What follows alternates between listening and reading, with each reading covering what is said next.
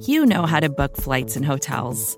All you're missing is a tool to help you plan that unbelievable travel experience. That's why you need Viator. Book guided tours, excursions, and more in one place. There are over 300,000 travel experiences to choose from, so you can find something for everyone. And Viator offers free cancellation and 24/7 customer support for worry-free travel. Download the Viator app now and use code Viator10 for 10% off your first booking in the app. Find travel experiences for you. Do more with Viator.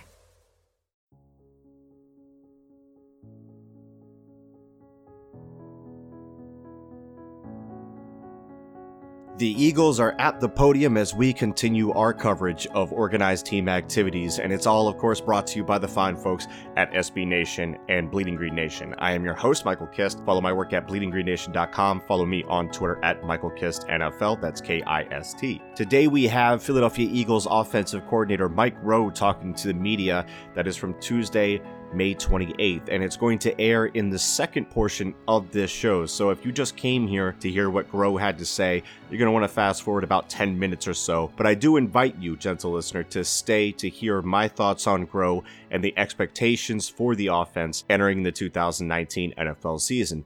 Now, the reason I wanted to do this a little differently today is because I'm not sure Mike Groh gets the same kind of attention as Doug Peterson or defensive coordinator Jim Schwartz, or really even Frank Reich or John DiFilippo did when they were here. And he's been tasked with a very important role as offensive coordinator. And full disclosure, I was very critical of Mike Groh during his first season as an offensive coordinator, and to this day, I'm not sold on how capable he is in that position. Obviously, he had fantastic results as a wide receiver coach during his tenure in Philadelphia, and when the offense does struggle, it's not just him that has to shoulder the blame. I do want to make that clear. Doug Peterson calls the plays, the offense has to execute them, but at the same time, we've seen this offense hum before, and when it didn't, what was different? Again, we know Doug Peterson has a heavy hand in the offense, but he's also got a lot of plates to spin as head coach. And Groh has to be able to provide suggestions and information regarding concepts, matchups, and tendencies that bear fruit on Sunday.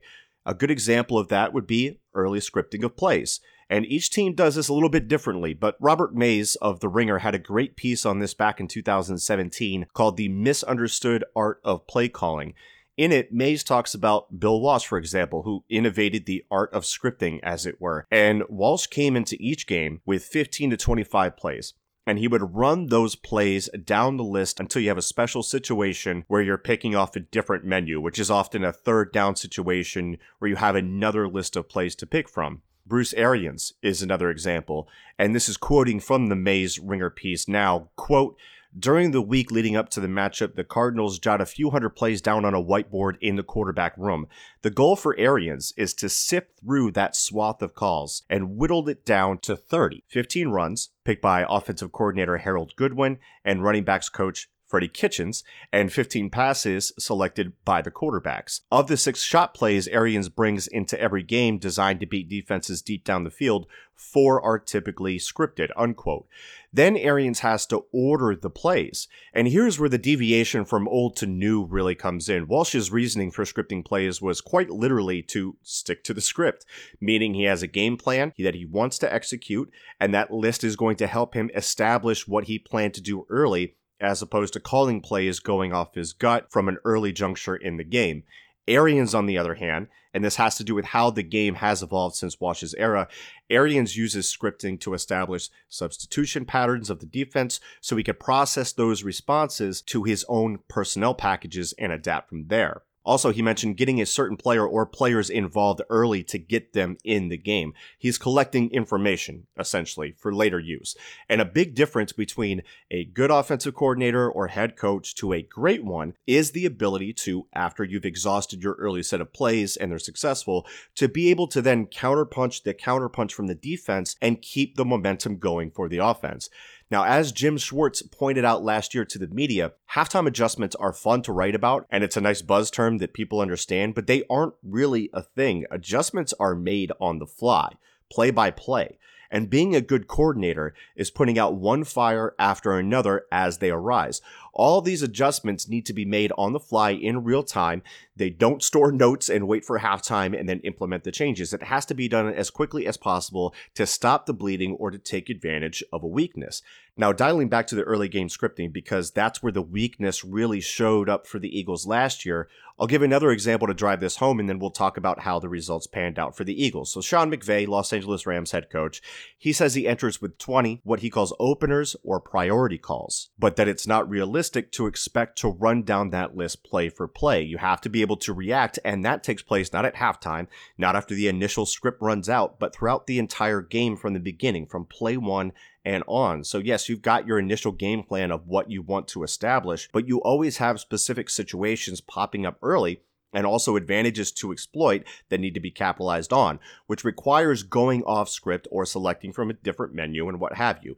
You win in those situations by being prepared for them before the game, having played out all of the possible scenarios in the lead up to the game and having an answer, and then being able to identify as well the new realities on the battlefield when the game is being played.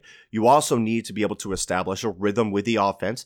Part of that is being able to get the offense back on track when things get off kilter. So there are all these different factors that go into being a great coordinator and a great play caller, and that ability shows itself in the effectiveness of the offense and also being able to dial up shot plays at the right moment for maximum impact. For the Eagles, in 2018, early scripting provided some awful results. Looking at drives that started in the first quarter, the Chiefs with Andy Reid scored on 70% of their drives, led the league. Sean McVay and the Rams came in second at 60%. Sean Payton and the Saints at 53.5%. Bill Belichick and the Patriots at 49%. That's the top of the league right there. You see where I'm going with this. The Eagles, Doug Peterson, Mike Rowe, were dead last in scoring drives that started in the first quarter with an abysmal 22.5%. They also turned the ball over on 15% of those drives. 9 drives starting in the first quarter went for scores. 6 drives ended in a turnover, 6th most. Those two numbers cannot be that close. So you're not scoring. You're putting your defense in a terrible situation early in games, and you're finding yourself late to the party and playing from behind, which is not hard to visualize as an Eagles fan when you reflect back on the 2018 season.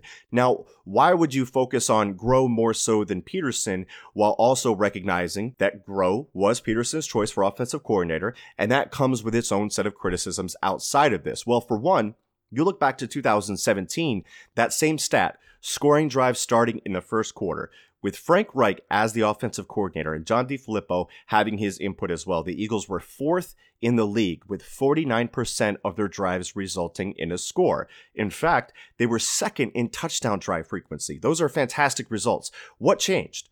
The coaching staff on the offensive side of the ball, among other things, that's what changed. So to further drive this home, as I mentioned, it's not just about early scripting, but being adaptable and dialing up shot plays based on the advantages you see as the game evolves. Let's explore a few different ways we can measure this and compare them from year to year. So for the Eagles, explosive plays of 20 yards or more. In 2017, they ranked 11th.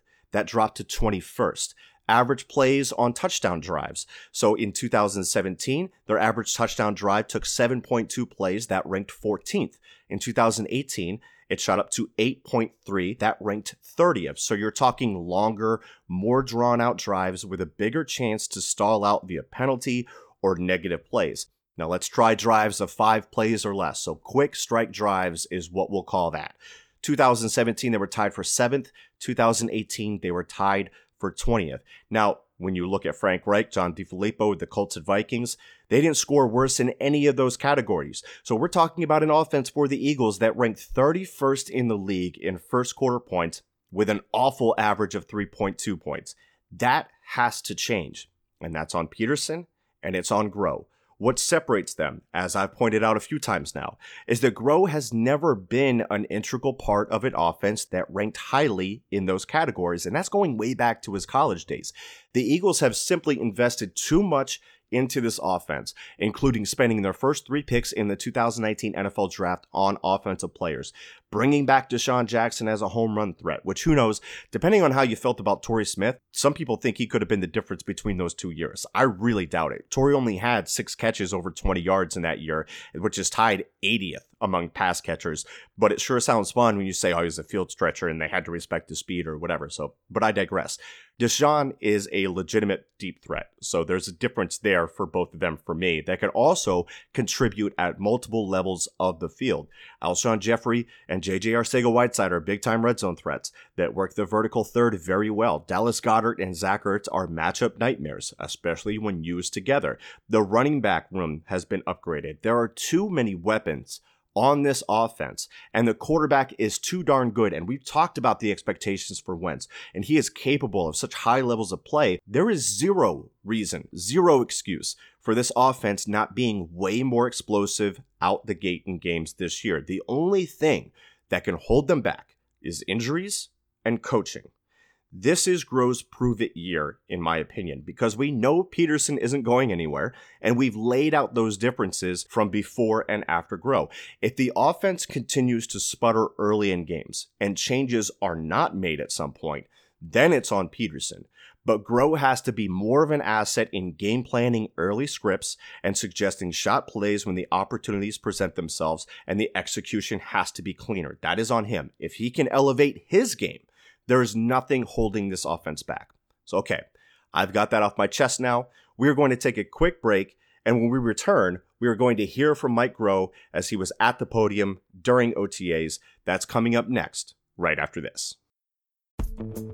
Vacations can be tricky. You already know how to book flights and hotels, but now the only thing you're missing is, the actual travel experience. Because is it really a vacation if you're just sitting around like you would at home? You need a tool to get the most out of your time away. That's where Viator steps in. You can book guided tours, activities, excursions, and more in one place to make your trip truly unforgettable. Viator has over 300,000 travel experiences to choose from. Everything from simple tours to extreme adventures and all the niche, interesting stuff in between. So you can plan something that everyone you're traveling with will enjoy. Real traveler reviews give the inside scoop from people who already been on the experiences you're considering, so you can plan with confidence. Free cancellation helps you plan for the unexpected. And 24/7 customer support means you can travel worry-free. Download the Viator app now and use code Viator10 for 10% off your first booking in the app. Find travel experiences for you. Do more with Viator. About Miles Sanders just coming out as a prospect? Well, I think his versatility, number one. We think he's really good between the tackles and has the ability to make somebody miss in the hole and obviously create more than what might have been there. And obviously his ability out in space, again, to make guys miss. We think he's a versatile player and that he has very good ball skills and can catch the ball in the backfield. So we're excited to add him to the team. How do you envision Deshaun Jackson when you were self-evaluating last year? Did you feel like there was a missing element of some sort of deep threat in the offense? Well, we think Deshaun is a special player, and I think he fits our system really well, and they're a very good complementary piece to the other weapons that we have on our team in that huddle at any time over the course of the season. So we're excited to get Deshaun back. How do you reflect on how your first season went as offensive coordinator, your first season in that job? Well, we didn't win the Super Bowl, so obviously we fell short of what our goal was, and that's what we've been in here working all off season on, and excited to be back out there on the practice field with these guys and working towards that goal again. As involved with that, as you had a chance to step back, what did you learn in that first year that will help you in year two? Well, I think you learn. There's a lot of things, and we could have a conversation for hours about things that you learn through experience. And there was a lot of different things that came at us that we had to adjust to throughout the course of the season. And I think overall, we were able to do that. But going in the second year and being able to step back and evaluate it and look forward. And add new guys to the team and just keep moving forward and to have everybody out there practicing right now makes a big difference. How does it feel for you? How does it feel for you going into the second year of this job for you? Yeah, I'm really comfortable in it, and like I said, excited about being back out there with the guys, everybody here in the building.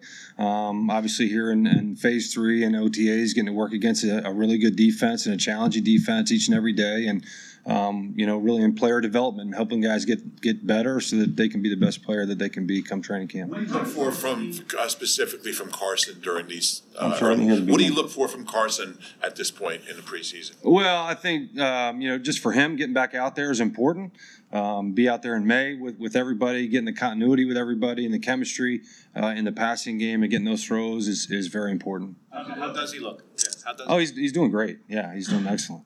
Is there anything that stands out in terms of where he left off? Actually, versus last year at this point, and also last year at this point, he wasn't on the practice field with us. So, like I said, it's a bonus to have him out there with us and to be able to work with the receivers and the tight ends and the running backs. To be able to, let's just say, play from practice on Thursday, to be able to go talk about it this morning in a meeting, maybe make a tweak and a read here or there because he's out there and he's feeling it. He's not just watching the tape and able to have those kinds of productive discussions. All those things are helpful. You touched on You've had a chance to get to know Dallas Goedert, see what he can do. You bring in Jordan, Miles, Deshaun. Where does the scheme go from here? Does it expand significantly? What's it kind of like sitting there in your meetings? Well, we certainly feel really good about the guys that we have from a skill level standpoint, whether you're talking about tight ends or the receiver position or the running back position. We like the weapons that we have on offense, and just blending them all together is kind of the process that we're going through right now. You touched on it with Carson, but at this point of OTAs, what do you want to see from the offense? I think just individual player development is really what we're geared towards. Trying to help each and every guy become a little bit better every day. Obviously, as they become more familiar and comfortable with working with one another, the continuity there in the huddle and the transitioning of different personnel groups, and then becoming very situationally aware. Coach has got us, doing a lot of different situations throughout the course of a practice, whether it's third down or red zone or what have you. So, trying to be the best we can in each one of those situations. What stands out to you about right guard when we were here last week? Did you work him in there at all at any point last year? And what do you see in him, his ability to kind of cross-train as guard and tackle? To the best of my knowledge, I would say no. We didn't work V in there last year at guard, but we have been cross-training him at guard some this year. I think being able to cross-train and have versatile offensive linemen gives you a lot of flexibility throughout the course of a 16-week season. Being that there's usually only about 7 guys that are active on game day. So he's done a nice job. He's fit in there nicely, and he's played well there at right guard at times. How do you think he fits in that position, especially given that he hasn't done that in the first 3 years of his career? Right. I think it's a good time for him to do that, and he's got a lot of time on task at tackle. Feels very comfortable in the scheme and being able to communicate all the calls and spit the calls out in a moment's notice. So, he's jumped in there and done a nice job. Mike, change in the quarterback room past Carson, Nate kind of moving up, and then you bring in Cody and Clayton. How do you see those guys fitting in and learning the system?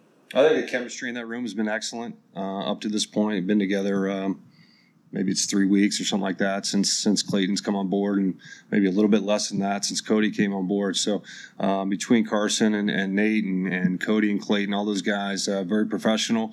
They look like they got a great working relationship in that room. There's a lot of collaboration and dialogue in that room. It's been excellent. I'm sorry, what stands out to you about Nate as he tries to lock up that second spot? Well, again, he's going into year 3 here in our system. And I think he feels really comfortable with everything that we're trying to get done. He knows the language, can communicate. He's very energetic every day. He's kind of the same guy every day from that standpoint. Loves ball and is always working with the guys and talking with the guys on the side in between plays. So I think he's excited about the opportunity and ready to take the next step. When it comes to scheme and kind of coming up with tweaks and adjustments, what's your process? Are you watching other teams around the league, college, or are you just reviewing your own film? How do you go about that? Yeah, it's a little bit of all those things that you just mentioned. We're certainly going to evaluate ourselves and what we do in our system, how we fit the pieces that we have here into our system, but also to go out and look at what other teams had success within the league. That's always the first place to start because it's apples to apples, and then there's other things that you're curious about what's going on in the college game and how can we fit some of those things into what we're doing and have success. Do you have to talk to any of the guys at all about spreading the ball around, making sure everybody stays happy with the amount of touches they get once the season starts? Because, I mean, obviously you added Jordan, you added Deshaun, you have Nelson, Alshon, and Zach coming back and everything. I mean, it's a lot of guys. Right. Yeah, I mean, like you said, there's one ball, and I think that they understand that.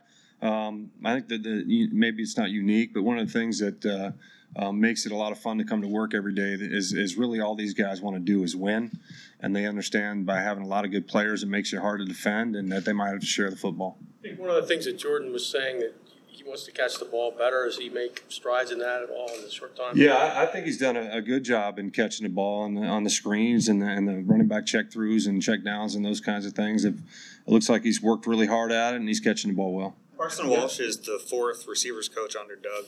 What are the challenges for receivers when their position coach keeps getting switched? Well, I think that can be a challenge. I think continuity is probably underrated in the game of football, but at least the one constant has been that I've been here. So they've heard a lot of the same and been taught a lot of the same techniques. Necessarily the techniques or the drills haven't changed a whole lot. So I think there's some continuity there. I've worked together with Carson since Chicago. And Carson's very detailed and on top of all this stuff, and I think he'll do an excellent job. You guys haven't really thrown a lot to the backs since Doug's been here, maybe the first year. But I mean, how important is that in this offense to have guys who can, to have that threat, to have that production from the backs? Well, I think they're certainly a valuable part of the passing game, and we've tried to use them. We've talked a lot about the different weapons that we have in that huddle, so we tried to use them when we thought we could gain an advantage, and I think Darren Sproles is one of those guys that we thought could create a matchup problem for other teams, and we were able to give him the ball, and he was very productive in some of those things that we asked him to do, and we'll continue to do that. What about him? Have you heard from him? Is there any chance that he could unretire? I don't know. You'd have to ask him that. I wouldn't want to speculate on that here today. Well, how do you feel as you got three offensive players in the first two rounds? Yeah, they kind of came rapid fire. They really did. So it was exciting, and excited to get those guys integrated in the offense. Right now, they're just it's like trying to learn a new language, and obviously, in some cases, it's skill development, learn new techniques, and those kinds of things. So we're throwing a lot at them, and they're all very intelligent, and they're all are working really hard to catch up to some of the veteran guys and doing a great job. How do you see Dallas Goedert's role developing in his second year? What do you want to see out of him over the next couple months? Well, I think it'll continue to grow. Just like everybody, really in that huddle, we want to try to keep enhancing everybody out there and figuring out how all these pieces are gonna blend together. But we're very excited about Dallas. He's a very talented guy. Had a very productive rookie campaign, and I know he's just as excited as anybody to get out there and do it again this fall. Jim just talked about OTAs in general, players being at different parts of their careers as a coach. What do you find most valuable about these on-field sessions? Well, I mean, we can only sit up in the office and watch so much tape. It's just to be able to get out there and to work with the guys, and even a guy who's been in the league and had success. It's good to get out there and knock the rust off a little bit, work your technique, continue to try to master your craft. Even if you get one little thing out of these next whatever we got 7 or 12 practices left. If you get a little bit better and you figure one thing out that can help you be a better player in the fall, then it was worth it. And for other guys that we talked about, the rookies, I mean, they got a lot of things that they want to get better at. So they got a lot more clubs in their bag that they got to get better at hitting than say a veteran guy who's had a bunch of success and knows how the league works. But if he gets better at one part of his game, then it was a valuable spring. Doug said in March that you guys had evaluated 12 personnel and had found maybe a way to utilize it a little more, particularly on rundowns. Obviously, you're not going to give away too much of that information, but what went behind that thinking that 12 personnel package was something you needed to address? Well, we really like the ability of both our starting tight ends, Zach and Dallas. Last year this time Dallas was in the same boat as JJ, Miles, and Andre, and the rest of the rookie class is trying to figure it out. And what he was able to do throughout the course of the entire season into the playoffs last year really came on strong. I'd say from about midway through, somewhere in there, and didn't ever see any signs of him hitting any kind of rookie wall. Did a really good job at blocking at the point of attack for us, something that he wasn't asked to do a lot in college. So we just have a much better feel for his overall game, which enables you to, start, several steps ahead. In the next season, when you're just trying to figure out his game, we kind of know what he does well and continue to try to enhance those things. In JJ's case, he has 3 established wide receivers ahead of him. You have 2 tight ends you obviously want to play. In what ways can he help in year one? Well, I think we saw last year there was, a bunch of, it was kind of a revolving door a little bit at wide out.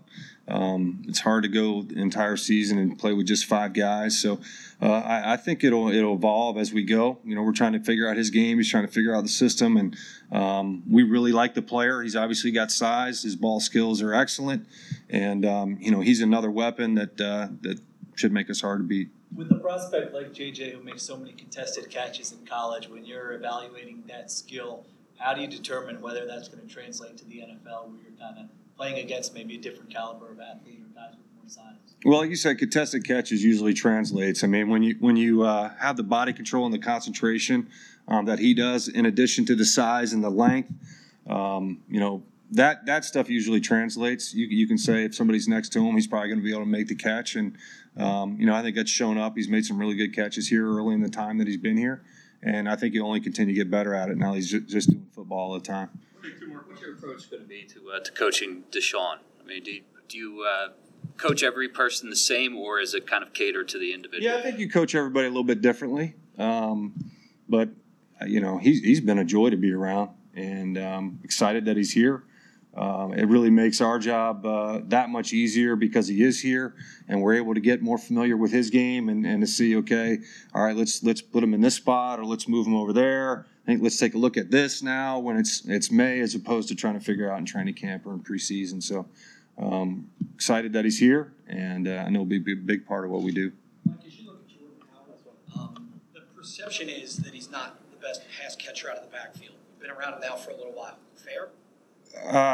Like I said, we've had 3 practices against the defense, and he's caught the ball when we've thrown it to him. So that's what I'm going to go by right now is, his production with us. And I think he's worked hard at it, and he doesn't fight the ball. And we just got to keep throwing the balls. Yeah. All right, guys. Thank you.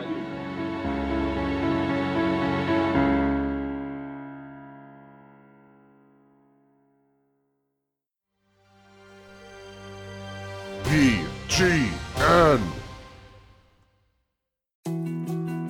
More to-dos, less time, and an infinite number of tools to keep track of. Sometimes doing business has never felt harder, but you don't need a miracle to hit your goals. You can just use HubSpot, because their all-in-one customer platform can make growing your business infinitely easier. Imagine this: high-quality leads, fast closing deals, wildly happy customers, and more benchmark-breaking quarters. It's not a miracle, it's HubSpot. Visit HubSpot.com to get started today.